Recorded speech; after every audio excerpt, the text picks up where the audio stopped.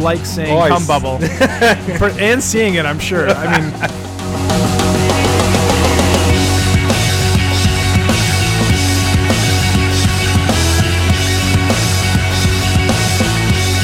Time is never time at all.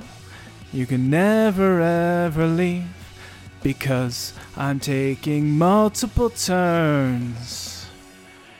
And life is forever drained. We will always play this game. The more you listen, the more dick jokes. Relieve. Relieve to be. Believe. The cards can change so you don't listen in vain. We're kind of the same but different tonight. It's a really long one. Commander Smith, so bright. God, it's so long. Smiths. It took me a little bit to figure this one out. Are you still going? I'm good. Okay. You look like you're about to sing again. So Drake actually would have got this because there's one band that he knows when it comes on, and he knows by the guy's voice. I love this song. Smashing Pumpkins. For sure.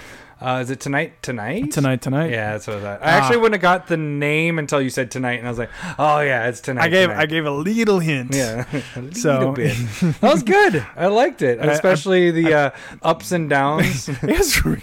I don't have that kind of talent. Have you seen the Family Guy where they make fun of Christina Aguilera about her doing that? Anyways. Well, she's actually talented. She is. Welcome to Commander Smith. We are the Commander Smiths. I am Adam Smith. And I'm Lowry Smith. Don't worry. We're cousins. I'm thirsty. We're going for it right away. Because you said it's a sour, so I'm super excited to have it. So this is from a brewery. I don't know how to pronounce it. It's Prize? Prize. I like that. Prius. Prize. It's out of Minnesota. So this is going to be a Royal Raspberry Sour Ale. A tart American fruited Berliner style Weiss that combines raspberry and hints of passion fruit, creating a crisp and approachable kettle sour. Oh. Cheers. That's nice. Ooh, that's really good. Ooh, yeah. That has a lot of taste to it. I had this 2 weeks ago when I was drinking in front of you, and I said that I was saving it. That is delicious. Yeah, it's a really good one. I recommend this one. I might have to buy this, especially since it's a Minnesota one. Mm-hmm. Sweet. I think it's out of Minneapolis. Something like that. All right. Well, this is episode 88. We went very long last week with our episode. And we don't apologize. But we are going to do our anal question this week. I don't know if you do that on purpose or... on accident. Maybe. I don't know. Maybe, baby. So we're going to do that. That's going to be from Jeremy. So we've had 2 weeks to sit on it. We've only had a couple hours. But we are actually going to talk about one kind of interesting topic this week. You've heard a lot of podcasts talk about power level of decks. What makes it a strong power level? We're going to kind of break that down because I've heard podcasts say, "Oh, this is your power level," and they never break it down like number wise. We're probably going to have a strong stance on probably maybe. We're going to have a kind of a good breakdown of how you can figure out a range of where your deck sits, and I think get a good estimate. I would think the decks that we play with our play group are probably around a 7, maybe topping out at an 8. Yeah, it probably depends on the deck. Yeah. I don't think we've built really a 9. I mean, Rashmi could reach that maybe, but I don't even know if that's the 9. That's probably still an upper, like, if you break down the percentage, or not percentage, into decimals, it'd be like at 8.5, right? Maybe. Are we having this discussion now, or are we doing? Are we waiting? This is just a teaser, right? Okay. I mean, Adam's excited. I've drank 3 beers already. I mean, this is my first beer tonight. And then we have a topic we haven't talked about for a while. We're throwing it in here, but I'm pretty sure Besh made the comment Could have been Bill from Warbury. No, I got notes for Besh. So it's a list of don't kill. Don't kill him! That Jim Carrey would never say it like that. And then we also have cards that nullify. That's what I would call it, which is a card which is more like a counterspell, but we're not... It's not a counterspell. Don't you dare say those words. But nullify is like a counterspell card, but these cards aren't counterspells. A counterspell. It cuts the nuts off of the card you're taking out. Yeah. It makes it so it's no longer anything. Should the list be called Nut Cutters? Oh, I like it. Here's our Nut Cutter. We could do that. Nut Cutters! Sounds like you're in That's the name of this episode. Like spoof movie. Down. Nut Cutters? Nut All right. Cutter. Yeah. Nut. We should have saved this one for Christmas then. Nut Cutter. You got we could have done like the Nutcracker song and then have a Nut Cutter list. Jesus. Trans-Siberian. How is it? Trans-Siberian Orchestra. Isn't it the Nutcracker? Don't they do? They have a ton of songs. I know. It's not just like a one-song album. For sure. No, it's like they're really good. They are. All right, let's do other things. We're on Twitter. Yeah, follow us on Twitter. I like how you get into Twitter. We're on Twitter. You can check our what's on our Twitter. I feel bad because it was weird because Calum talked about we were at like number 69 followers. I don't know where we're at right now because we're over 70. In the past. We're at 70, I think, on the nuts. Well, this is 2 weeks later. And we're going to cut that. Cut the nuts. But then we dropped down, and I was like, I can't mention it anymore. Now we've been like fluctuating. Now we're at 70. Now so we're just toying with 69. I don't know. Yeah, I mean, we're just playing with it. On either side of 69. Whoa. It's like we're laying in the bed next to a 69. But something happening. Hey, what's going on over there, guys? I was just... If you didn't want to join because we were at 69, you didn't want to fuck up the number, we're over, so just come on in to the 69 plus as long people. as you don't have your nuts cut. How about, we're at 69 plus Twitter followers right now, so if you want to... Well, if you start adding our Twitter and then our YouTube... This crossover, people... Podbean and... Yeah, I am a follower on each of those. So. You count for one. So really we're at 69. One I need... I follow me. That's, but I do not sharing with Adam. And this last week's was the proxy week would be the Great Henge. Oh, you figured this out? Yeah, I already planned this ahead of time. Bala! I wish you'd put that much work into the podcast. Oh, hey! Last week's episode was a lot of notes I wrote. Actually, I have a lot of notes on this one too. Yeah. No, I mean you always. When I have time, I can do it. It's a rip. It's not real. You don't need to take it like personal insult. I'm a sensitive flower, Lowry. Yeah, I know. So proxy of the week on there. Also, you guys can follow us on YouTube, or not follow, but you can subscribe. Yeah, I guess you follow by doing that. But that's a free way to support the podcast. You can also see our videos, and then you'll ring the bell too. What does that mean? I don't know. I just watch YouTube and they're like, subscribe and ring the bell. I don't know what they're doing for ringing the bell.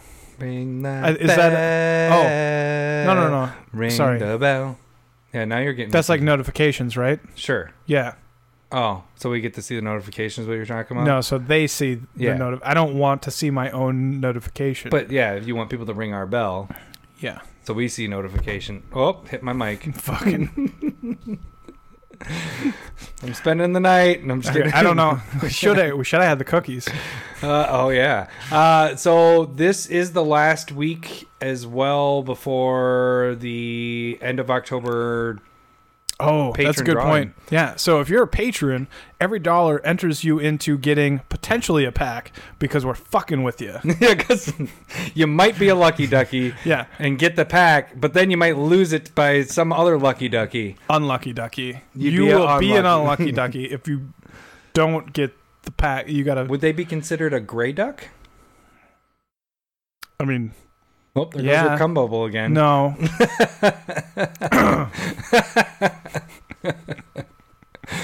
Oh, all we do on this is just rip each other. Like whenever we fuck up on something, very nice. No, I know to each I'm other. Saying whenever we fuck up on something or have a cum bubble in our throat, it's just pointing it out. No, you just like saying cum bubble and seeing it. I'm sure. I mean, it's just I'm not around for that. 10 minutes in, we got this. I should mark this down as our funny spot, so I don't even have to look for it. 10 minutes. Funny. We're funny, and this is our opener. We say nothing funny for the rest of the hour and a half. Yeah. Now we can just be normal. Yeah. Now we don't have to be funny anymore. Thank God. Yeah. Now you're getting a little view behind the curtain. This is making it a little easier to find our funny spots because otherwise I have to listen to the whole. What if we're really funny? Have you ever thought about taking a funny spot and put it in a different episode and then fuck with them because they're looking for it and then it doesn't happen? I have done it on the credits, like when I already have the music coming back in and it's the very last thing that we say, and then that's the first thing. Okay. And then you also notice I've cut some up where it's been like, I've said this before, but I remember maybe 25% of what we do on the podcast. And then I re-listen. It's very new for me. 2 weeks ago was pretty funny, like the bleeps. Yeah. No, I laughed my ass off on that one. I really... was like, oh, bleep here. Oh, man, we said this a lot. We said so many names and who dies. And it was just like... The Walking Dead. That was a good bit. Then I purposely left part of the name in so you really could tell. You were purposely doing that? Yeah. All right. I was like, yeah, you can still hear it. All right, let's get into this week's actual episode. Okay, so we got Twitter, we can email as well. If you want to sign up for Patreon, get the box. That'd be great. Yeah. So seriously, this is the last week. Jump in. It helps support us. Become we'll eventually do something on November 1st. It won't count towards it for sure. So you have to get in before the end of the month. I was gonna say April. Going back in time. But yeah, so October. Then you get in that, and then we will be doing a video for that. And you might be a lucky ducky. And we'll send it out before the video comes because Adam's very punctual on that. Oh man, I hate you. All right, let's get into this damn episode. All right, so we're gonna start off right off the bat. How the fuck do we do power level? I don't know. We don't do power level. That's where we're gonna discuss it currently. So when I sat down and tried to think about how would you determine our power levels, I guess you got to start with a base point. First off, build a good deck. Don't build a shitty deck. That's pretty objective, though. But you know what I'm saying? Don't build a deck where you're lacking land. Don't build a deck where you don't have enough ramp. You don't have enough mono rocks. You don't have enough card draw. I'm going to be mean here, but I wouldn't say that's a good deck. I would call it a competent deck. That's what I'm saying. Yeah, that's our starting point. I think you want a competent deck where you're not fucking yourself. So if you are fucking yourself, that takes points off. So I think you'd go down to a 3 or a 4. If you're just putting every card that you own and be like, well, they're the same color. I'm going to put these all together. I don't know why I did it in that you voice. Were born 100 years ago, and you'd be a really good newspaper. Or you're John Mulaney. Whatever. That is kind of when I was saying it, I was kind of sounded like John Mulaney. That's funny that, but you hear yourself different. So I was like, in my head, it sounded like John Mulaney there. Spider-Ham is his best character he's done. Spider-Verse. Yeah, you guys gotta watch that movie. Okay, so build a competent deck. So since we're gonna fuck ourselves on this, where does a competent deck put you number wise? If we're going 1 through 10, like a lot of people do. So if you build a competent deck puts you at what? I put between a 6 and a 7. A 6 and a 7 is a competent deck. What's a 1? What's a 1? Putting every single card that you own in a deck, Justin. And having 20 lands. Yeah, exactly. Just like shit. Just not. Shit you don't have a plan. You don't and the thing is I put in here in general the amount of land 34. I normally at 36, but 34 to. And I go 38. I was about to say 34 to 38 lands. You have enough mono rocks. You have enough. I know people that go 40, 42 plus rocks, stuff like that. And add your mono rocks. Add your draw. Have an idea. Have a game plan to win. If you don't have a win con, if all it is that you're just playing creatures and hopefully these creatures can attack and you win the game, you need to have some way of winning. Then you get into the 6 or 7. If you just have a deck that is playing creatures Where do you put this year's pre-constructed decks? Let's see. We got to go back and think. Madness deck. Madness deck. So each of them had the theme. So you got Madness, you got Morph, you got Populate, and you have. So I probably put the Morph deck at like a 7.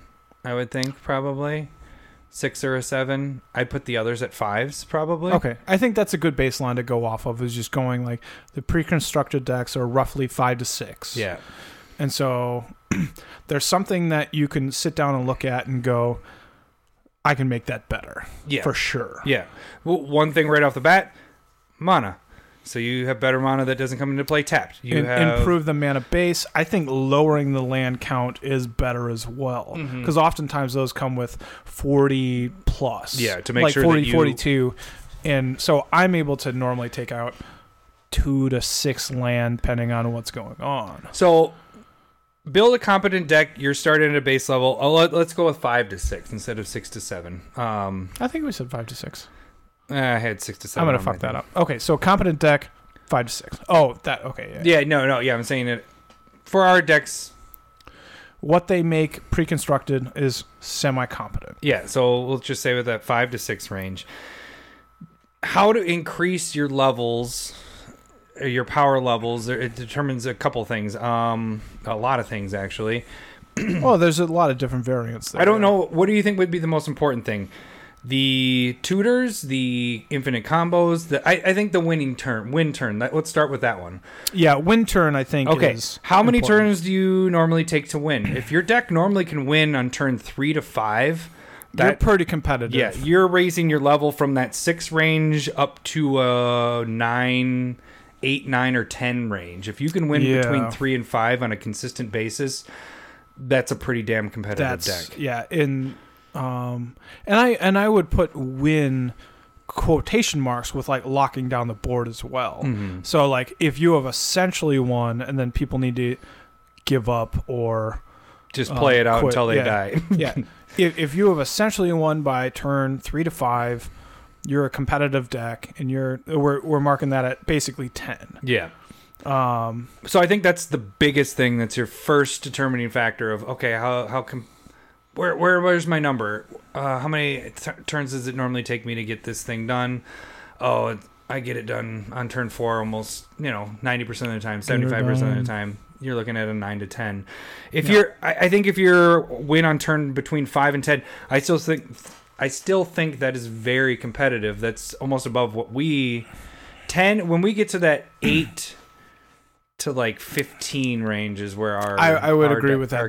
That's roughly where we're at, is 8 to 15. So if you're between 5 and 10, increase your level 1 to 2. I think you would go up to a. If you're thinking, well, I would go reverse on that. Like, so if you're go 8 to 9 level. Oh yeah. Go up to an 8 or 9. Sorry, I meant increase your level from our 6 to 7 to an. Gotcha. 8 to a 9. Yeah, that's exactly it. But ours, where we like to have ours fall in, is between that 8 and. I like a 7 or 8. I think. No. I mean when you win the game, 7 or 8. Oh, yeah. Turns. We're getting all our numbers mixed up. How many turns? Wait, what? Okay, probably why other casts don't do numbers. So okay, so win turn, I'm roughly, probably, maybe 15-ish, 10 to 15. I think good games. I like to get over 10 turns of everybody getting a chance to get around 10 turns, and then but we normally get a lot further than that, and those are fun games for me. And so that's, again, we don't raise our power level that much because we try to keep those games. And in the past, we've told stories about like we played kitchen table where 3-person games would take 20 minutes. We knew who basically won, and we just play it out. Yeah. And that's not what we want to do. Mm-hmm. So winning a game as fast as possible isn't necessarily our goal. And again, that's where the 10s are trying to get the game over with as quick as possible. And making a deck with a goal is important. So if you want to make a deck that's just shitty to play against, and you want, like, I don't think those are bad decks to build. It's okay to have one or two in your arsenal that just make it horrible to play against or really quick. I don't have any problem. It's just playing them multiple times and having the same outcome. That's the part that's boring for an opponent. Exactly, yeah. And so having that variance, like not as powerful of a deck, I like to shoot for that 7 or 8 level. And not turns. Not turns. And so thusly 10 to 15. Yeah. And once it gets beyond 15 to 20, like if you're 20 plus turns, fuck, you're there all night. You get like 2 games in. So like that's the important thing to talk about too, is like just timing of a game. You want to get a couple games in. Yeah. And so having something that's too weak. That's the crazy thing, is we'll play for 12 hours and we'll get 5 games maybe at the most. Yeah. And that, I think that's appropriate. But like when we were playing the Commander decks, I played 2 games in 6 hours. Yeah. You know what I mean? And I was like, that's at 5 to 6 level range with the pre-con so that decks it takes a lot longer, your turns. Yep. Yeah. They were still fun games though. That I'll give them that, but like I would have liked one more game in there. So I want a game. You wanted that level to go up to 1 or 2 spots there to be able to. And so like just timing of a game and when you can win, I think is really important when you're gauging how good your deck is. And there's other variables in there as well. Yeah. So then I think the next topic, I guess, will we go with tutors, you think, is the next We can thing? talk about tutors, yeah. So I think tutors is a pretty important part to building competitive decks. Yep. Very competitive. As you guys know, we don't try to play with many tutors anymore. Yeah, we used to. Because that made your deck so consistent. If you had your idea of this is the deck and this is what I wanted to do and this is how I win, use your tutors to get to that spot. You get it a lot more consistent. We have now removed it to make it more random. Then at that point, you're building a deck that more cards work together to get you to that end goal. The synergy needs to be there. And that's a whole thing. Like the Commander being a singleton format, you are doing that so that it is, for me personally now, philosophically, is I'm doing it to have more variance in different games. And so tutors, what they do is they lower the variance within a game, like you're saying. You can have a pretty repeatable game where it's like, oh, I went and searched for this and I got this and this is how I won. Oh, next game did this, same thing. Like, how is it going to be different? Yeah. And so that's what creates more competitiveness, is the consistency of decks. That I think that's a big part of it. And just being, am I able to get the same thing that I want every time? There's a big difference when you're talking about competitive EDH if you're within a play group. Yeah. And so that's I think a really important part is, are you playing within your play group? Which can really fuck with your numbers as well when it comes to power level. How I kind of broke it down, and Larry and I talked beforehand, kind of discussed as we can kind of go through it here, but having 0 to 3 tutors in your deck. We still have tutors, but they aren't like necessarily your vampiric tutor, exactly, idyllic tutor, demonic tutor, any of those kind of tutors. It's normally like a creature that fits in with the theme that goes to search for. Not any card, it's a specific, like, whatever, a specific thing. And so, like, an example is last week, or 2 weeks ago, Kenrith deck, I talked about Zur the Enchanter being able to go and work up enchantments and, like, tutoring for it. It's 4 mana, you gotta attack with it. There are certain types of limitations on it. It's not just instant speed, put it on top, you're going to draw it next turn, and it's going to be whatever you need it to be. It can get killed that turn. Yeah, you need somebody can wrath in that turn going, I can't have Zur going. And so there's more reaction time to it. And so I think there are conditional tutors that I think, that lowers your power level. I think what is it? Runescarred Demon is a good one to use. That's a 7 mana 5/5 exactly. flyer. Go search for any card. You're not going to really cast it that turn, where it's different, where you demonic tutor, you're tapping 2, searching for the card, being able to play it that turn. More than likely, if it's like an answer card, like, I got to go and get Armageddon, just fuck everybody's land and Kalia, and then just go, I'll win this game, right? Fuck you fuckers. So 0 to 3 tutors, we put as no change to your level. So I think it's acceptable to have roughly 3 might be borderline, which is the outside. But yeah, like that's probably okay to have. So you're still sitting at a 6 to a 7 as your deck level, but then when you start getting to that 4 to 5 range, you up your level 1 to 2, and then if you have 5 or more tutors in your deck, you're raising your deck level 2 to 3. So you're looking at an 8 or a 9, because then you're getting what you want to get, what your deck is tuned to do, which kind of goes hand in hand with what did we talk about first? It was the turn 3. So it gets you your combo to happen, your game winning much sooner than previously thought. That was the what is going on? I broke down. I broke there. So yeah, tutors, they increase your level a lot. How much of that did you just cut? A lot I cut out there. Okay, so yeah, tutors, and going with like tutors, it ups the consistency, like we're talking about. The thing that I think we're at a level of, we still want a consistent deck, and we've talked about having proper land, having proper ramp, and so that you're able to play things that you want at a proper time. And so that's where we've talked, land, tutors are above that, but consistency is a huge part of Commander, because when you're in a 4-person game and one person's fucking themselves because their deck isn't working, that turns into a 3-person game with you gotta get rid of 40 which life. That one person a lot of times ends up winning the game because everybody leaves them the fuck alone, and then all of a sudden, huzzah! I win. Yeah, because everybody else beat up on each other. But I mean, sometimes it's just like when you were you told the story of your Tolsmere deck where you only hit 2 lands and 11 draws. And I mean, you still sat around and you did fucking jack shit. Mm-hmm.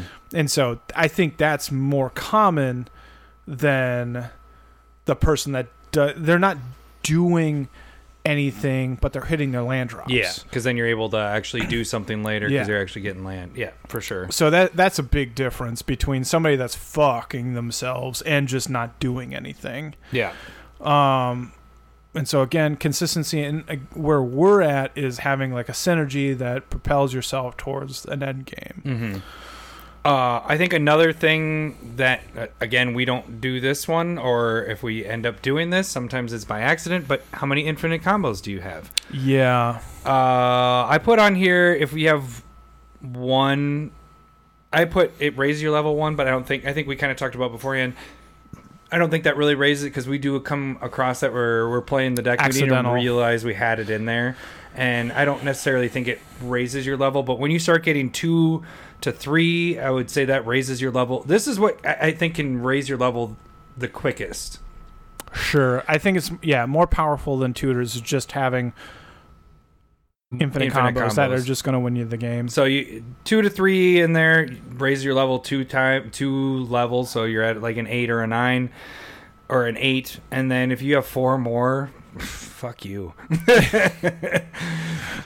Well, and like I almost always actively take them out when I realize it. The only deck that I know of that has essentially a win combo in it is my Yawgmoth deck.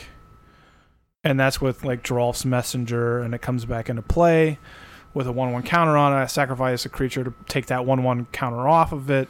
Sacrifice Geralf's Messenger, comes back into play, and like you just rotate stuff. And I don't even know if that's infinite. You got to have a couple more in there. Yeah. And so I think that's another thing that we want to talk about is how many pieces are you looking at to get your win con? So if you're looking at only 2 pieces to get your combo to go to win the game, that raises your level quite a bit. I mean, you probably jump your level 2 to 3 levels just by only having 2 pieces. Now, if you start getting, you need 3 or 4 or 5, I think that only brings your level up 1 or 2 spots, even if that. Because if you're looking at 4, I mean, somebody just destroys one of those 4 and you don't have it. Yeah. Unless you have some type of recursion or protection or... but I agree with you. Like, if it's a 4... I think if it's a 4+ it doesn't combo, affect anything. But I think if you're between... It might even make it worse if there's not synergy within your deck, within those pieces individually. Yeah. Like, it might actually make just your deck worse. Mm-hmm. But if you're having 2 card combos that win you the game, that increases your deck so much. You go from... the 6-7 range, and you're having 2 cards. Like if you had multiples in there, I mean that gets you up to a 9 or a 10 easily. Mm-hmm. If you're looking at 4 infinite combo, 2 cards, especially if it works with your commander. Yeah, if it's working off of your commander, because that's a consistent. Because it will always be there. Yeah, and you're just going, okay, I'm going to be able to play this, and that's one reason why Oathbreaker is like a questionable thing. That's where you have a Planeswalker and a signature spell. Is like. People just sit down and go, I want this Planeswalker and I want this spell because it's going to be combo and it's going to win me the game. Like, sure, but that's not really fun or interactive. Or some people go for that, though. That's at 10 level. Yeah. And so sometimes you can just find those cards that interact with your commander that make it super, super powerful. Like, I know this isn't infinite or anything, but Gave Guru's Spores and Cathar's Crusade. That just... Because that what's the first one? Gave Guru's Spores. It comes in play with 5 counters on it. You can pay 1 to take 1 off to put a spore counter on it. Oh, because then you get boom, boom, boom, boom. Cathar's Cathar's Crusade puts a 1/1 counter on all your creatures, which would put that counter back on. So you just keep Spores, removing it, and it just. That's the reason why I don't play Cathar's Crusade, is because I had that in that deck, and I just went, okay, token, pay 1, token, or counter. And then it just took me 20 minutes to do a turn and go, okay, attack with the creatures that I have. And then they were at the board, and I went, I just fucking tapping wasted one to remove it? It tapes, yeah. Oh, tap yeah, one to it's pay it's the commander, right? It's, again, not infinite. Yeah, but it's stop to it. It's super but powerful it's annoying. once they're on board. It's time-consuming. Yeah. And so there are slower... you're not going infinite combos, but I think you got to read the board when it comes to certain types of combos and how you're winning the game as well. I think there's a big difference between Craterhoof Behemoth, not a combo, but it comes down and if everybody goes, I think they're overreacting. They're just like, okay, game over, move on. But if you have a combo like when I was playing you and Tyson, and I had Enlightened Master. It's Jeskai, red, white, blue, attack, reveal the top 4 cards, and then you can play non-creature spells for free. It's a Planeswalker now. God damn it. But it doesn't matter. So, and I was extra turns and extra attack steps. Oh, yeah. And you guys, I could see the white of your eyes because you're rolling your eyes so hard. Yeah. And then you just start talking. And you're like, you done yet? No, I'm still going. Like, that's a shitty way to win. I did it one time, took the deck apart, and went, that's not fun. Yeah. Not saying that if that's fun for somebody else, great. But also, there's a difference between those kind of combos. That was one of the the points I was going to say, is how controlling oppressive is your deck. That's another... I don't know if that we can add like a level to that. That's just more of like... It's a pain level. Yeah. Right. Pain level 1 to 5, like you're at the doctor. Do you want to play with your friends anymore? Because they might not want to play with you. And that's why I stopped playing... what's her name? Rashmi. Because people just... I was playing on everybody else's turn, and it was just like, all right, this... I can tell people are annoyed with it. Same thing you were just saying with that. When you can tell your opponents are annoying and you're not just straight winning the game, that is, in my opinion, just really... That's what your biggest problem is with Cyclonic Rift, is when somebody doesn't win the game after casting it. For sure. I have no problem with Cyclonic Rift if you're just winning, if you're killing a person or two. Great. If you're just saving your ass, it's like, God damn it. Why are you doing this? But okay, so that I don't know if the controlling or making oppressive is really an add level. That's just a dick thing to do. And then I also wrote in here, like, how interactive is your deck if someone destroys one of your pieces. We kind of talked about that a little bit before, but are you a glass cannon? I did it again. You did it. Cannon. Where they destroy a piece of your plan, does it just foil everything? That can actually make your deck go down and your power level and everything. Like, if you're really depending on 5 cards working together and one gets destroyed and it no longer works and you have no way of winning, well, then you actually lose power level, I think, in the deck. And so, like, Besh posted a deck list that I sat down and look at is Joria of the Weatherlight, and it was essentially a combo deck. Fucking flipping my notebook, but I kind of looked through it and I gave a couple suggestions, but it looked pretty tight. And then he was like, oh, "I got this combo, this combo." He had 5 different combos that were like 2 and 3 piece combos. I was like, holy shit! Because again, I'm not looking for that, so I don't really recognize it at this point. But I was like, this is, in my mind, if you're doing that consistently, that's a highly competitive deck. We're talking 9-10. So I was gonna say, what would you rate it with it? Yeah. My problem is I can't look at a deck and just go, oh, that's super powerful. I got to play through it. Like, I need that together. Physicalness and just be like, okay, yeah, that's good. Like, that's smooth, or it's kind of like I was last week when I was talking about the adventure deck. There's a huge difference between Athreos, Dromar, and what I ended up with Ravos and Thrasios. Like, those two felt way better than the other two with the combined ones. Yeah, power level just felt better, felt more smooth, and just like a well-oiled deck, I think puts you above a 6 or 7, a 5 or 7. Like, a well-oiled deck is 7 or 8. Yeah. Depending on how well you know your deck.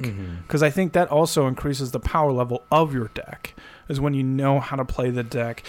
You know how, when you're talking about tutors, playing a deck is important. So if somebody picked up your deck and you have a bunch of tutors in it, and they go, "What do I get? What do I go for? What do I go for? Well, go get that." Yeah, they wouldn't have known that. So that lowers the power level of a deck when a person doesn't know exactly how to play their deck. Yeah, what they need to go get to make this work and this work. Yeah, and so that's a big thing, is just knowing your deck. And I think, in my opinion, if you just know your deck and it's well oiled, and you're like, "Oh, this is working. This is working." You're doing something from turn 3 on. That puts you at a 7 in my mind.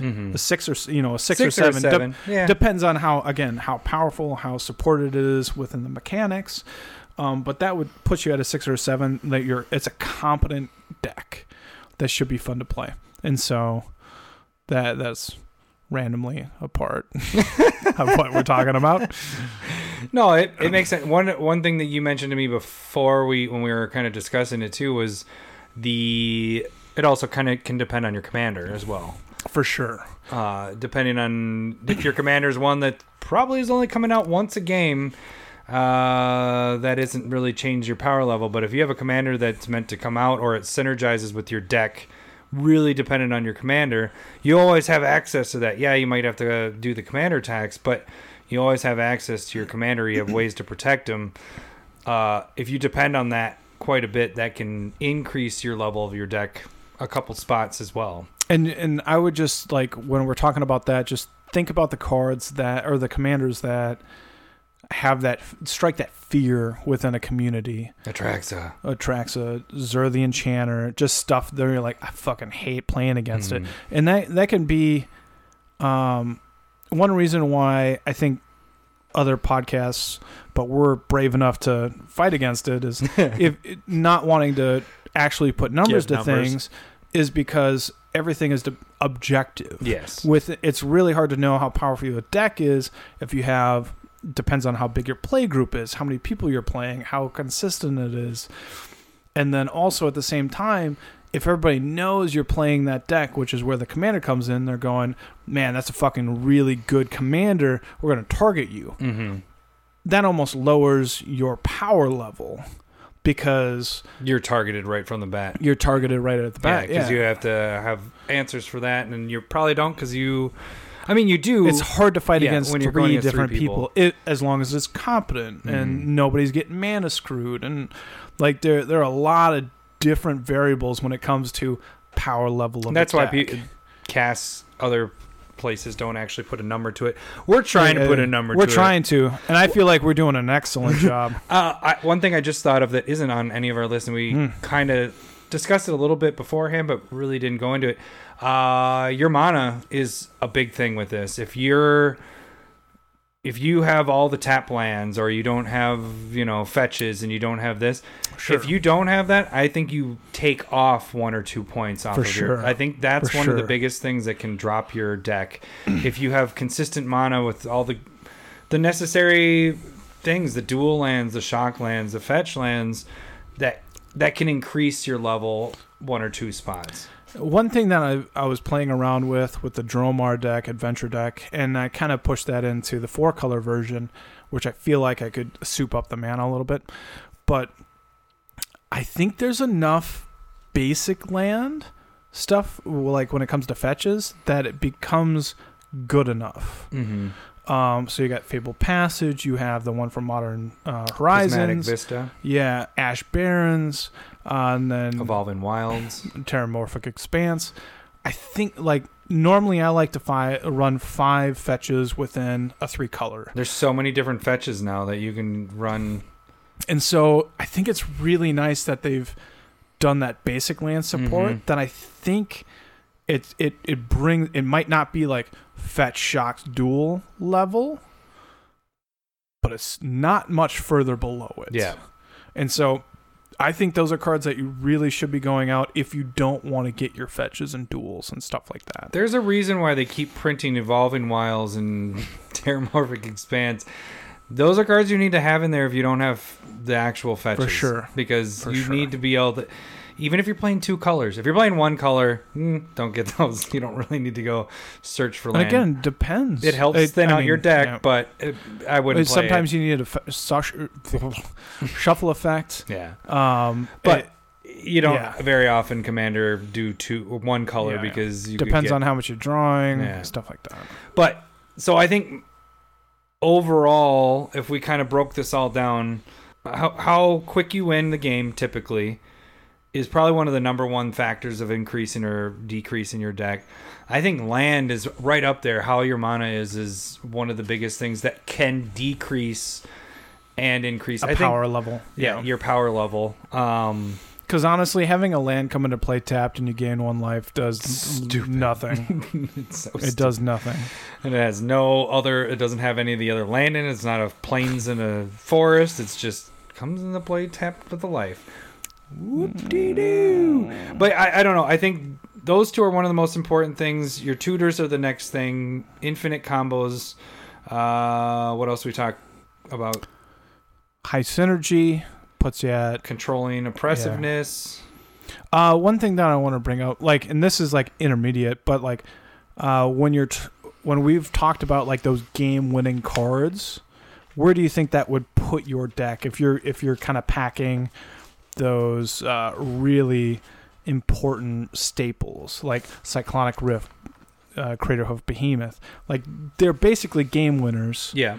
But they're not infinite combos. They're not, it's not a tutor, but they're really, really powerful. Where would you put that on a scale of when we're talking about tutors? If you have 0 to 3. So what that, I guess that kind of goes into what we talked about in the beginning. I think that brings your deck down to a 5. You don't have a way to win. And that brings you back to your precons in a way. You know what I'm saying? Because they don't have the Cyclonic Rift or the Crater. If you don't have those. If you don't have those, it brings you down. If you don't have a win con, if you have no way of... and like you said, Cyclonic Rift, you should be winning the game when you play Cyclonic Rift. Crater Behemoth, you should be winning the game when you play that. Or turning the tides of some type. If you don't have those in your deck, if you have no way that this one card is going to make you not win the game, but like you just said, turn the tides, I think that brings your power level down. I think you come down to a 5, you know, a precon deck. I still think the Morph deck was a little bit higher, and I think they always kind of do that. They have one deck that stands out as...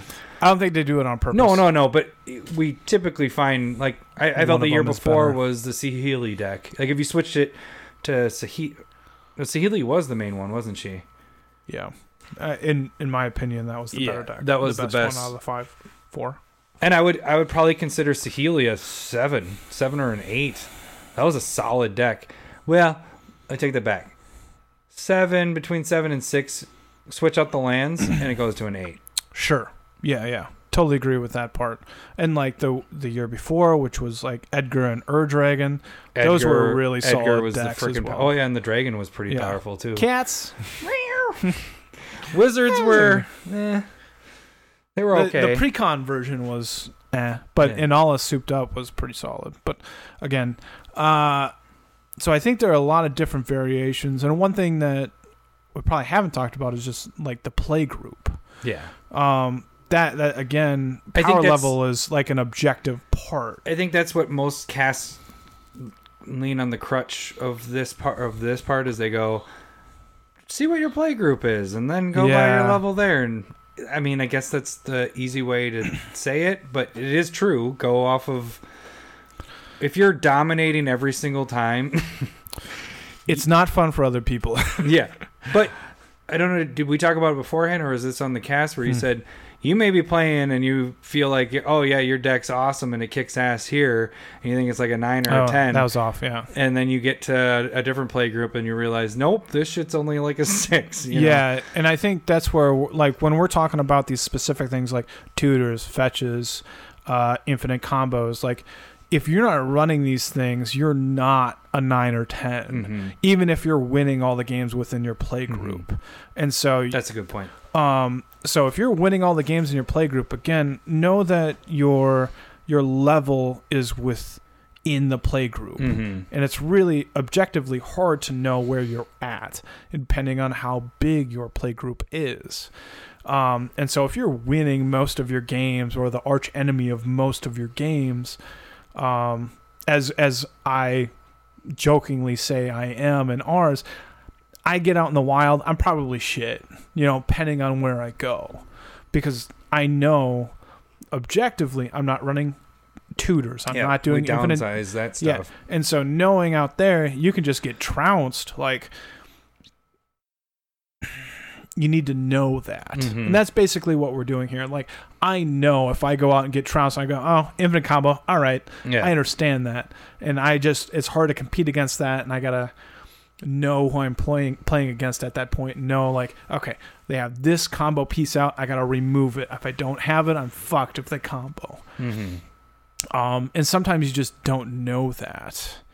And so it's experience. I know if I get out there, I could be in a lot of trouble. Well, yeah, I think we purposely, I mean, taking out those tutors is kind of a big thing, purposely not having infinite combos. We're not trying to win that quick. Even dropping tutors hurts you against combo. Because you don't have an answer for somebody else going off. You can't just go and search for that answer. But what that has done, I will say a little differently, and I think you do the same. You do tend to put more answers in your deck so that you potentially come across them more often. Whereas before, I'd have half the amount I have because I was able to tutor and go find it. Be like, oh, in a pinch, I have this demonic tutor and I'm going to go get my cyclonic rift or something like that. Whereas now I put a little bit, maybe 2 to 3 more answers, removals in the deck than I normally would. You're essentially replacing your tutors with answers. With removal stuff. Yeah. Yeah. I'd have to think about that. I'm not sure if I consciously did a switch or anything like that. No, and I didn't necessarily, but I was thinking about, as we were talking about, I'm like, I do have a little bit more. I've said it before. I try to have an answer for everything, at least one. And then I try to get up to that close to 10 range of removing stuff. Whereas if I had tutors, I knew I could go find that card. If it was the thing that would actually help us with Cyclonic Rift or whatever I need to find. So I don't know. Tutors help a lot. I think they do. Yeah, just the consistency, and if not finding the answers, I miss playing with them, but I love the randomness of how we play now. I would agree. We talk a lot. We are at 50 minutes. We talk a lot. Is there anything else you want to talk about with the power level? I'm reading my notes that this week or last week I talked about are hard to read. Yeah. High synergy. Fetches. Oh, what else I put in my can? Oh, well-supported mechanics versus not. I think when you are talking about something like populate, I know that we talked about like there's only 16 populate cards back during Commander. I was like, wow, it's not going to be really supported. It's going to be more like a token deck. And that's what it was. It's more like a token deck.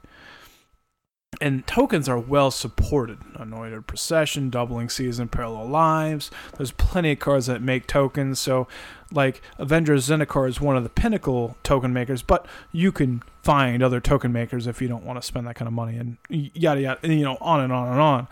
But when you come to like a Madness deck or a Morph deck like they did this year, it's like you have to have the good ones, and they're still under $1. You know what I mean? Like, there's just not that many good ones. You don't have that interchangeability. You don't have that pretty much budget aspect. The deck has to be built this way to make it good. Similar. And everybody's deck is going to look very close, minus 5 to 10 cards. And does that even make it good? Yeah. And so, like, people know you can go, there's, 10 different token decks that are very powerful that you can do that with. But there's only, like, 2 Morph decks, 2 or 3 now. They're very small variations because you just don't have the card pool to play with, and unless it's a really powerful mechanic, it's just not going to be as good as something that's well supported. And that's why when we were talking about Atraxa last week, you're like, oh, that's inherently a good card, but that's because Proliferate can be used in so many different things. Yeah, you can do it -1/-1 counters, +1/+1 counters, planeswalkers, experience counters. You can poison counter. Like, just a ton of different ways that it is supported. And so when you're playing with something Except that if isn't, you play red.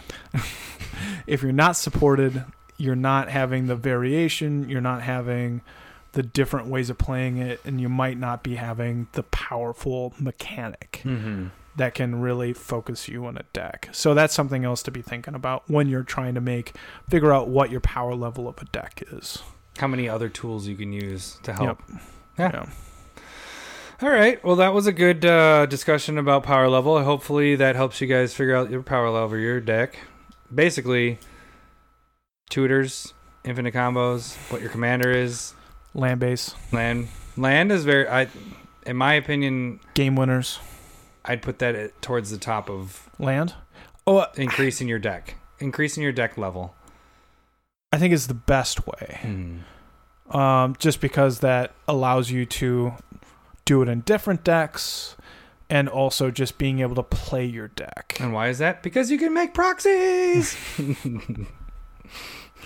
I mean, if you hang out with us. Yeah.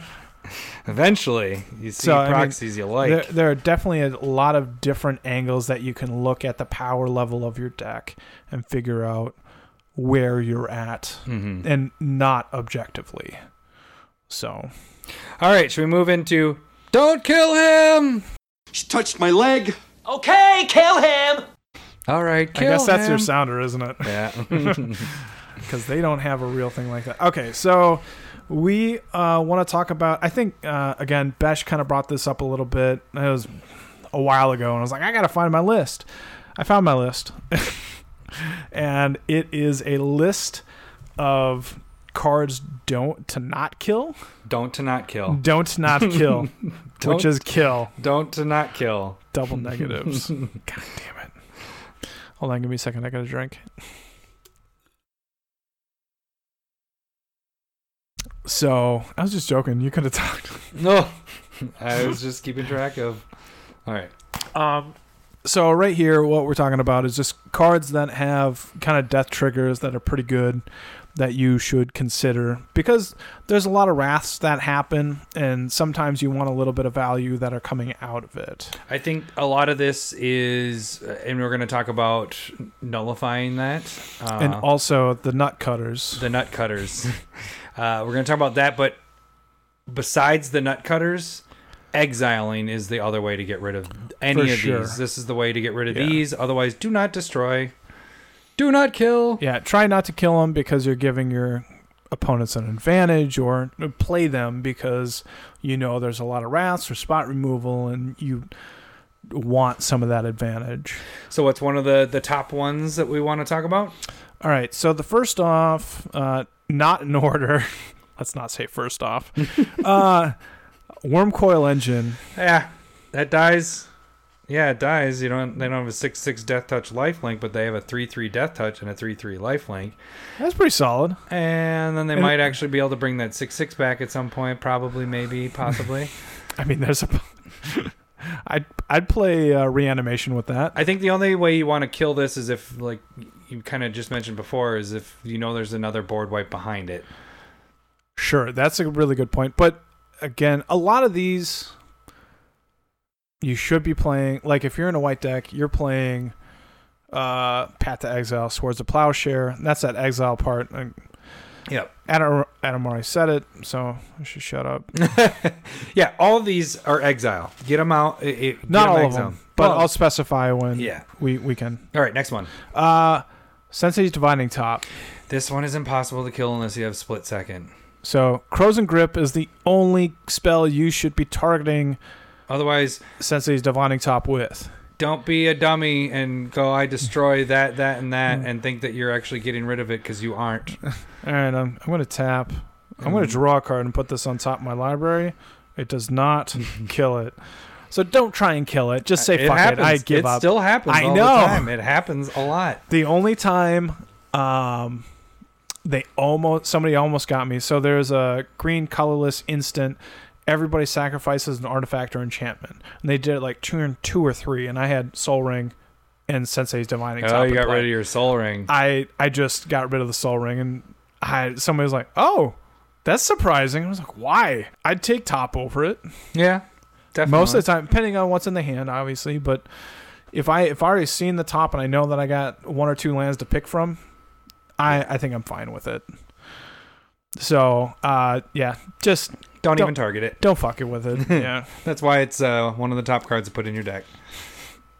The next batch is going to be, it's a grouping of Incarnations. I love when people kill mine. Yeah. You got Hatred, you have Filth, you have Brawn, you have Wonder, and you have the white one that doesn't count, Valor. But it does, that gives... actually, you have Glory as well, which is weird that white has 2.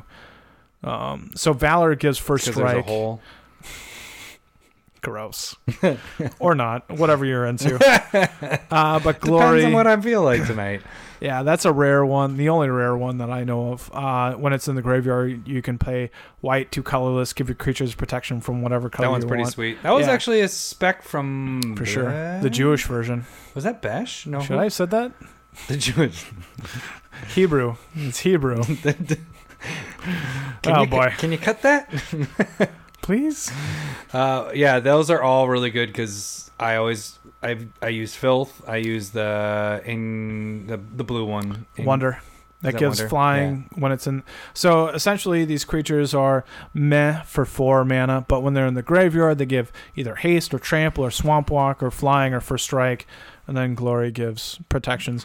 So if they're sitting on board, you just don't leave really. Them there. Yeah, they're gonna attack you with it. Take the damage. You for sure. Yeah, or sit back and just be like, attack me with your 2+ power creatures, and then you're like, nah, that's all right. I see what you're saying. If you're the one that has it. Yeah, if you're the one that has it. And so that's kind of almost more of how I look at this list of don't kill. It's like, I'm going to play these so that you don't want to kill them. Yeah. Because a lot of the time with these Incarnations, I almost don't want them in play unless I have to. Mm-hmm. And just somehow discard them into my graveyard or have a sack outlet or something like that. Next grouping, the Kamigawa Dragons. Evening Star. And that is Kakusho. When it dies, every opponent loses 5 life, and you gain that much life. The green one is getting counters. That's like the worst one. Why'd you? The blue one is taking a creature. Yeah. The red one is damage. 5 damage to all non-flying creatures. And then what else we have? Black. No, I already did black. White is tapping down 5 permanents, and then somebody skips an untap step. Yeah. These creatures you don't want going to the graveyard. Also, I already have it on the list, but I forgot to mention this. Not only does exile work when you're working with these creatures you don't want to die, but also graveyard exiling. So like Leyline of Anticipation? No, that's the blue one. The black one. Yeah. Void. Leyline of the Void. Or Rest in Peace. So those cards, creatures or anything they don't enter the graveyard. They are just exiled automatically. So they won't trigger their abilities. Exactly. So if you're hating that kind of thing, you can add in that type of thing. Graveyard hate. Not thing. Next one is Voice of Resurgence. That is the green-white one, and if you kill it, you get... It makes an XX. It's as strong as how many creatures you have? Yeah. And then also, whenever somebody plays a spell on your turn, you get to also make a token of as many creatures as you control. Yeah. So it's not... I don't think this one's played a whole ton in Commander. I haven't seen it. But if you're playing against control that likes to play on different people, like it'd be decent against your Rashmi deck. Yeah. When you're playing 2-3 spells and you're like, okay, I'll take my tokens. So I think that one's a bit more meta dependent and or like a token deck. It's probably pretty solid in that populate deck that was created. Mm-hmm. So that one's a little bit more specific. The next one is the Rectors. The Rectors. Your Rector? Arena and Academy Rector. So Arena goes and finds a Planeswalker, and Academy goes and finds an enchantment whenever they die. So they're pretty similar in that regard. Which they're similar to what you have on here too is Pattern of Rebirth. Yeah, so whenever a creature dies, you get to go, or whenever that creature goes and you just go and find the most powerful creature, enchantment, Planeswalker in your deck. You go find Karn or Ugin with Academy Rector. Nope. With Arena Rector. The problem with these is you see them on board. If the person built the deck right, they have a way to sack it, but you don't want to help them along. And if you don't obviously see that there's a sack way on board, don't help them. Don't help them. So like there's a time I remember I had Academy Rector in play, and it was in my Krav and Regna deck from Battle Bond. So you can pay a black, sacrifice a bunch of creatures. I stalled at 4 mana. I couldn't play Krav. I just sat there. I'm pretty sure somebody exiled Academy Rector. I was like, God damn it. And so, like, sometimes if it stalls out a little bit, it gives somebody enough time to find that exiling trigger to not give you that ability. Because they're like, I don't want you to go find whatever enchantment that you're trying to go and get. It's the tutoring aspect of it. Yeah. And then value creatures you have Solemn Simulacrum, Thragtusk, and another thing is the new Teysa that you built. Just go through that deck, I think, and that you can find a lot of value creatures that are small, maybe unimportant, that we don't want to necessarily talk about, but that give you value, like a 1/1 or a 2/2 when the creature dies. And so I think you just want to go look through a Teysa deck on that regard. So just take my deck and just go through and be like, kill that, don't kill that, don't kill that. Yeah, or, again, find exiling things that happen. Ugin's Nexus is an artifact from Khan's block. It has... Your opponents can't take extra turns. And then if it dies, you get to go and take an extra turn. Which is kind of an interesting thing, but you don't want to kill it. You're like... You want to leave it on board if you can, but they're probably going to be able to kill it somehow, but exile, if you can. The spot where I would have probably played it most is like Shattergame Brothers, where you sacrifice an artifact, everybody sacrifices an artifact, and you're taking an extra turn. That seems solid. But, like, unless you're in where opponents are taking a lot of extra turns, it's probably not good hate. Yeah, I guess. So it's a little corner case. I don't know the name of this one very well. Homura, Human Ascendant. So this is 6 mana for a 4/4. And you want to read that? It can't block. Fuck. So it doesn't work with what you were So hoping. you can't just... No. I'm just saying you can't block with it to kill it. Yeah. But when it is put in the graveyard from play, return it to play flipped. And then your creatures you control get 2/2 flying and fire breathing. Which turns them into dragons. Yeah. And that can be really good. And so you want to play that with a free sack outlet. Pay 6, put it into play, flip it, sack it, flip it. This is a hard one because you're not going to let this one just come wreck you. It's a 4/4, so they're going to attack you because it can't block. Yeah, I mean, you don't want to have it sit around. You just get aggressive with it. Yeah. So I don't know. Don't kill him, but don't let him keep hitting me in the face. Yeah, so it is. I have found it to be a little bit more mana than I want to be spending on it. Yeah, 6 for a 4/4. Because normally if I have like a token deck, I'm not going to have a lot of sack outlets in it. Red's kind of a little lean on wanting to sack interesting thing stuff. about this one too is it has to come from play, so it can't flip by being discarded. Sure. Yeah. And then the last little package that we want to nut cut is Derevi, Aloro, Yuriko, those cards that have the Eminence ability or being able to like cheat the commander tax and so have an ability in the commander zone. So like specifically, let's talk about like Yuriko that you built last year. So you want to nut cut it. If you kill it, it does nothing. You can put your Darksteel mutation on it. You're funny. You did it. You're funny. And so you need to find different ways of killing or like dealing with Yuriko. Because sure, if somebody's Yuriko's attacking difficult. Yeah. There's the ones on the nut cutting list here. The only way to deal with that is a couple of these, and that's it. And so like Derevi can pay 4 to bring it into play at instant speed. Aloro just gains life, so you kind of want that to stop. But you can't. It's in the command. They don't ever have to cast it. They don't ever have to command that. So like, and same thing with Edgar. Command that. They don't ever have to command. That's a command. And so like when they are on the board, like even Edgar, like that should be the new term of it. Is all other people call it piloting the deck. You're commanding the deck. Commanded. Commanding Aloro. I like that. You like that? Yeah, I like that. I'm not gonna argue with you on that. Oh, it's the Kirk Cousins. You like that? All right. He hasn't done that yet here. Nope.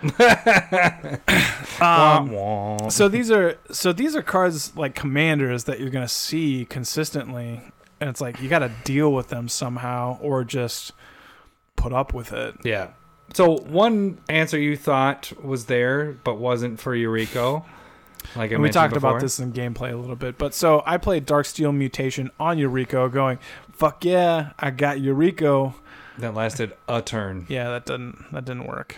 So in Ninjutsu, because it didn't change Yuriko, I could still attack with him as an 0/1, and then I ninjutsu'd his monkey ass back into my hand, and then put a different ninja into play. Yeah, I think one of the biggest problems that I did was like I could have blocked Yuriko, but I was like, it's an 0/1, so like it wasn't fully thought through. Mm-hmm. So I could sit down and block Yuriko, and then you couldn't ninjutsu it.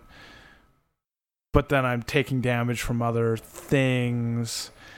Wait, is that how Yuriko? Yeah, that's how ninjutsu works. It has to be unblocked. That's right. Yeah, so I think I fucked up on that, and I know like no, I attacked with Yuriko to somebody that couldn't block him because I knew for sure that I did it on purpose because I was like, this fucker played this wrong, and I got him. So I did. You took advantage of that. And now you made a new list of things that will actually affect the creature type. All right, so we're going to talk about nut cutters here. Nut cutters! Or nullified. And Besh was wondering about this one. So... I can probably go through them rather quick with explanation and everything too. Imprison the Moon. I believe it's any permanent. Turns into a land that taps for a colorless mana. That's a blue aura. Lingify turns a creature into an 0/4 wall. Is it a tree folk? Maybe. Doesn't fucking matter. Yeah. It's a... Doesn't fucking matter. Utopia. Most of these are auras, by the way, as well. So Utopia Vow from Planar Chaos that turns a creature into a land that taps for any mana. Temporal Isolation gives a creature shadow and deals no combat damage. Song of the Dryads, which is a highly acclaimed one, which turns any non-land permanent into a forest. Might even be any permanent. Yeah, I think it is. So I might fuck with your Cradle. Darksteel Mutation, which I just explained. And then there's like 3 new ones that I think I kind of like. So there's Kenrith's Transformation, which turns any creature into a 3/3 elk, losing abilities. Mm-hmm. There's Frogify, that they lose their abilities and turns into a 1/1 frog. And then there's Oko, the new Planeswalker, that's 3 mana, turns into a 3/3 elk. And so all of those are kind of changing the... It cuts the nuts off your commander, or cuts the nuts off of all these... It makes it so you don't have to worry about that death trigger, or... these cards work on... These are good non-death, cards. Yeah, these are good cards to have in your deck in general, just because... You're neutralizing a commander, so it doesn't go to the command zone and all that stuff too. Mm-hmm. So yeah, that's a big thing, because back when Theros came out, they changed the rule on used to be able to tuck commanders and putting commanders on the bottom of the libraries or shuffle them in, and then they changed the rule to whenever it changed zones, you could decide to have it go to the command zone. Yeah, because that was your favorite thing to do, was Planar Chaos. Was just fucking tuck their shit. Yeah. That was amazing. Yeah, just got it. Chaos Warp. Oh, that was the thing. Yeah, sorry. But that's there's what I meant. like Condemn, and Chaos. there's a lot of really cool cards. And for me, I didn't really like it when they changed that rule, because they also changed cloning. You used to be able to clone a commander and kill them both. Yeah, I was like, that's a non-targeting way. That's probably more good that they got rid of that. Yeah, I agree that allowing other people to have it as well. But so you had to find a different way to deal with commanders to get them out so they couldn't be replayed. And the nut cutting is a pretty good version of that, I would say. Nut cutting and nut cutter. All right, nut cutting. Snip, snip. I mean, we could call it rubber banding. That's also what strippers do, male strippers. Rubber banding? They supposedly get their... I don't know from experience, but they get it hard, and then they wrap a rubber band around it to keep the blood in there. Oh. Yeah, I've heard of that. That's, isn't that what a cock ring is? No. No? No. Cock ring adds a little bit of ridge to her pleasure. Oh. Oh. I mean, there are probably some that... Are you talking about not experience on this one, too? Let's move on to the next topic. Taint time. Taint time. Is that all we wanted to talk about? Lots of nut cutting and nuts. Oh, boy. All right. That is a scary one for everybody. Oh, speaking of, hashtag ANL question. Good segue, Lowry. Yeah. This one comes from Jeremy, and he asked, what is your favorite scary movie? Actually, this works perfect that we moved it to this week because it's Halloween the week before Halloween, or the week of Halloween. We could have talked about our favorite candy, though, this week. That's so boring. All right, so Lowry, this one should be rather easy, but you might have stories with this. What is your favorite scary movie? I don't have one. I don't like them. I don't like them at all. You told me to remind you. Penny Dreadful. Oh, okay. So this is... I watched a little bit of the last 5 minutes of one of these episodes, like a couple of years ago. My wife really enjoyed the show. I don't know what it was on, but Netflix. I sat down, watched the last 5 minutes, and main character is possessed by a demon, in the middle of the night, like is floating and spinning, wide eyes. And I was like, oh, that was scary. Then I have a fucking nightmare that night. I don't like scary shit. Okay. Different story of why I don't like scary shit. Yeah, this is what I want to hear. This is the fucking messed up one. Okay, so young child, not a teenager. I got a bad influence friend. You know how your mother told you not to hang out with that friend? I hung out with him. And Jeff Beamish. That was last week. And so, but my parents split up when I was a really young kid, so I got to bring up one friend up to my dad's place. And my dad doesn't care what we watch because he doesn't understand parental ratings. and so my buddy, he loves scary movies, and we watch Friday the 13th. No, Jason. Nightmare on Elm Street. Nightmare on Elm Street. The one that you Freddy. dream and he can fucking kill you with claws. Freddy. Within the year, watching that movie, I had a really, really bad fever, like 103 plus, and I hallucinated Freddy Krueger while I was awake, and I was fucking nuts. Like, there's our room ended at the end of a hall. There was no doorways around it, and I was hallucinating Freddy poking his head around the corner of my door, like where the door was, because it was open. My mom's sitting there, my brother's in the other room, and I'm going, ah, Freddy! God! And they're going, there's nothing there, and I was just fucking messed up. And ever since then, like I was still a young kid, you're talking elementary school at least. Okay. 3rd, 4th grade, something like that. For sure not supposed to be watching that.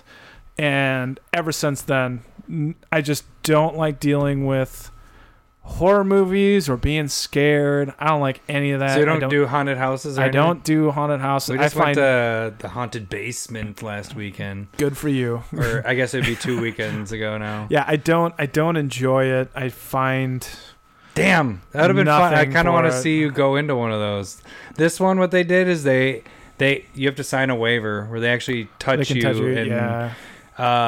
They separated us immediately. Like Cindy got separated right away, and then they're just all over you. I got crap dumped all over the top of my head. They pretend to like cut you, so you have like blood coming out your arm. Yeah, it was interesting. I'm like, so you wouldn't be able to do that. I don't know. It's weird because I'm not affected by everything and every like but it's more like last time I went and did something scary, I walked through like a haunted house with like an ex-girlfriend or whatever, and she was just grabbing my arm. Shut up. It was years ago. But she was just grabbing my arm, screaming, and I just walked through like a mannequin, just going, nope. I'm good. I'm good. I'm gonna puke. All right. This is no. I don't get puke. It's more like the nightmares. I don't like that aspect of it. But like, I understand that I could probably take down most scary things and not be killed. So that part doesn't necessarily scare me. It's like the psychological aspect afterwards, and even like, the spoof scary movies don't do anything, and if it's a poorly done scary movie, I remember watching like a movie called like Children Under the Stairs. That's supposed to be a horror movie. I laughed through it. You know what I mean? So it's really hard to like explain what I would be afraid of. I just avoid it at this point. So you got a list. I just remembered one that we had talked about that you did actually see. But yeah, I love scary movies. Cindy loves scary movies. She probably loves them even more than I do. And actually, I think the reason Jeremy asked it is because, well, one, it's Halloween. Sure. It's on theme because we're never on theme. Jeremy and his wife, Jackie, we tend to go to scary movies with them when we have time. Right now with kids, it's a little more difficult. Yep. But so we've gone to quite a few of them. I have a list of them, and all of them for different reasons. I know it's supposed to be your favorite, but I would say the one that freaked me out the most at a younger age was Blair Witch, which I went over to Sweden to play soccer. I came for a soccer tournament. I came back, and that had been out for a week. And so I didn't go into it being like, oh, this is real. I know like the first week, everybody was like, oh my God, this is real footage. I came back knowing that it wasn't. First time I saw it was at a drive-in. So like the sounds were all around. You're like, already around trees. Yeah, exactly. All right. But then I like to camp. And so just I like to put myself in that. And so that being in, like, did you ever watch Blair Witch? Sure. Okay, so like the tent scene where they're the banging on the tent and all that. That would scare me. Oh, I would probably poop my pants. I'd get out and fuck some shit up, or run. Either way, one of the fight or flight. But do not like.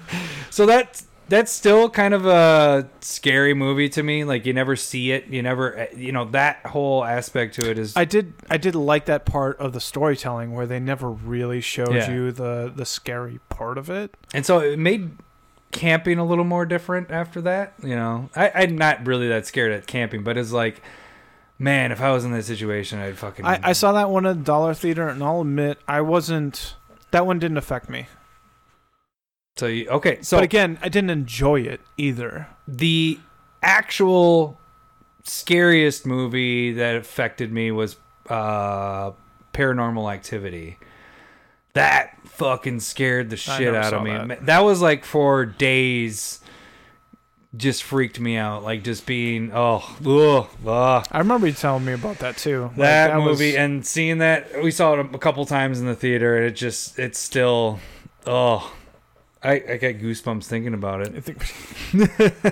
Because that's another like found footage thing, right? Yeah, but very it's on their like camera that they set up and everything like that. It's done really well. Like I like that movie. I haven't probably watched it for 10 years, but there's also like multiples of them. Did you go out and watch? Yeah, we watched all sequels? Those. There's some of them that are hit and miss. I think when they start involving the kids, like, I don't on like baby that. monitors and stuff like that. Yeah, no. that gets a little.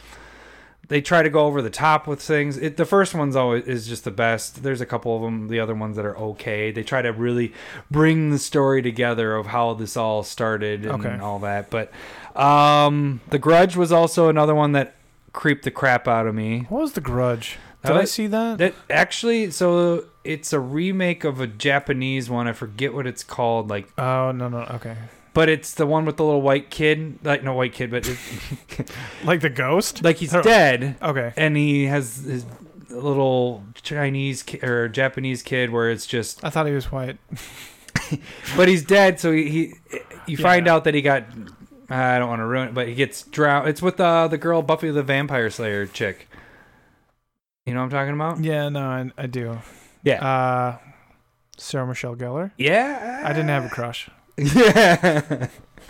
So that was that movie creeped. Like it's that movement of the jerky movement thing. Yeah. And you get that multiple times throughout the movie where I didn't see The Grudge. And it's but that came out right around the time of The Ring, right? Yep. Okay, and I did see The Ring. The Ring was creepy. I didn't like it. I remember I watched. But they're both stole from. So that was 2000 because I had come back from college. So that was 2002, I think, around there. That sounds right. And I had my aunt watch it. She wouldn't let me leave the house that night. I had to sleep over at her house because she was so scared of The Ring. But she sounds Republican. Okay, no, she isn't. Well, what does that have to do with it? Okay, so then the last couple ones, Scream was the one that I loved. The first time it scared me, then it was just a cult awesome movie, and to the point where I saw that movie 7 times in one day with my brother, my best friend at the time, his best friend at the time. We were on a houseboat, and my stepsister. That's all we watched. It was on repeat the entire day, just watching that over. Like we were just. I don't know how you did it. Hello, Sydney. I can't watch a movie that much. And the last two. I think the best, most recent scary movie is Cabin in the Woods. I guess it's not most recent because that was 2012. 2012? Yeah, it says 12. Just, it has a different aspect to scary movies, and it pulls in all that, like, things that are scary, but the tropes. But it puts it into a. It's kind of like a Black Mirror episode. It's exactly like a Black Mirror episode before Black Mirror was actually around. So is that what you're going to bring up that we both watched? No, the one that we both watched is. Let's do this. Do this? Yeah. What? We'll talk about Cabin in the Woods, and then we'll. Do you want me to break it down though? No. Yeah. Bring it down. It's 7 years old. You're not going to. If you're spoiling it for somebody. If you really want to watch this, cut this part out. Give a overall synopsis. So, like, do they give the part where it's? You're just moving your hands. I don't know what that means. Like trying to fly sideways. How soon do they reveal that it's a two different dimension, different things going on? So right away it starts off, and you don't know what the fuck is going on because it's showing this like complex, and they're talking about. Okay. So you know right away. Yeah. So give a synopsis of that. So basically, the movie.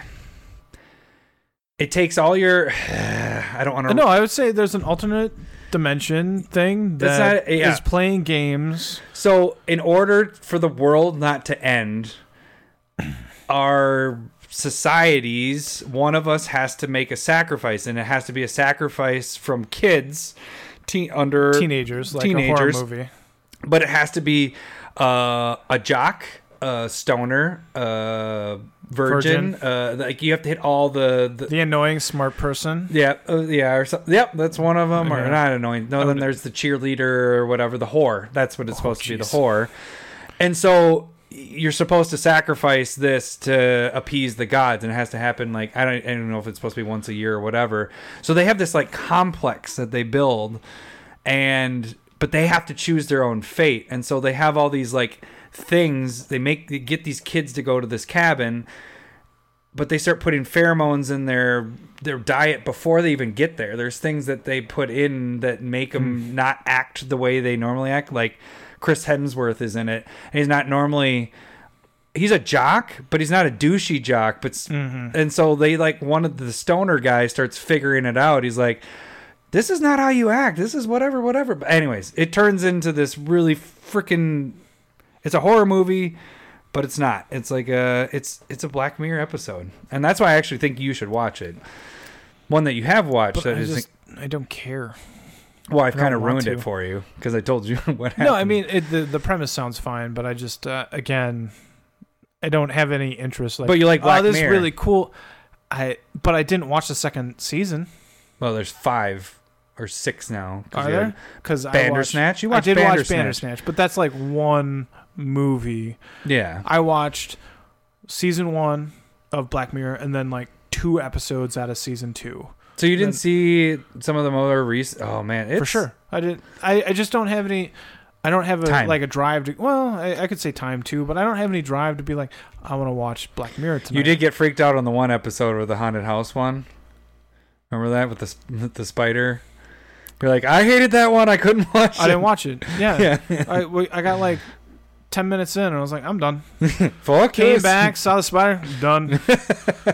And then walked back in and saw the last like 5 minutes. Like, good thing I didn't watch that one. Yeah, I didn't. I don't enjoy that part. All right, the one that I know that you did see that it's a funny, scary movie is Dale and Tucker versus Evil. Sure, yeah. Love that movie. We just recently watched that again this summer, showing Cindy's parents, and they're like, "What is this? A scary movie?" Well, Cindy's mom likes scary movies, but her dad doesn't, kind of like you. Yeah. And so we're like, "No, it's not scary. It's pretty funny. Like you'll like this." And he was laughing his ass off the entire time. That was a funny one, and I can like it's a spoof. I think it was a really fun spoof.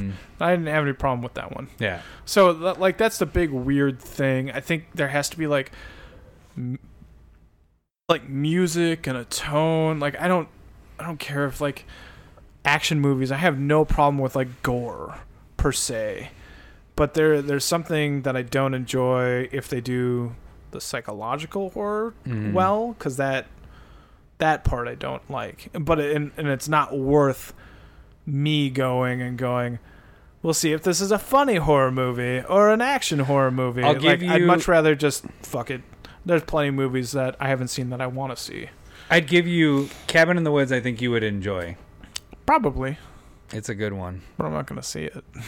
I know, I ruined it for you already. All right. We are long again. You're welcome. No, this is appropriate. It's not that long. It's an hour and 30 minutes. It's not like Fruit by the Foot or anything. Oh, do they even have those anymore? Yeah. Do they really? I thought JoJo brought that up to the cabin. Oh, maybe she did. Yeah. Gushers. Oh, I love all that Gushers. Shit. Yeah. Yeah. All right. That's real. If you guys have any other ANL questions, please send that to us. Either hashtag it on Twitter, or you can shoot us a email with the questions if you want. Again, this is the last week for the Patreon giveaway, so jump on there. Otherwise, we will see you guys next month in November when we actually do our giveaway. So woo!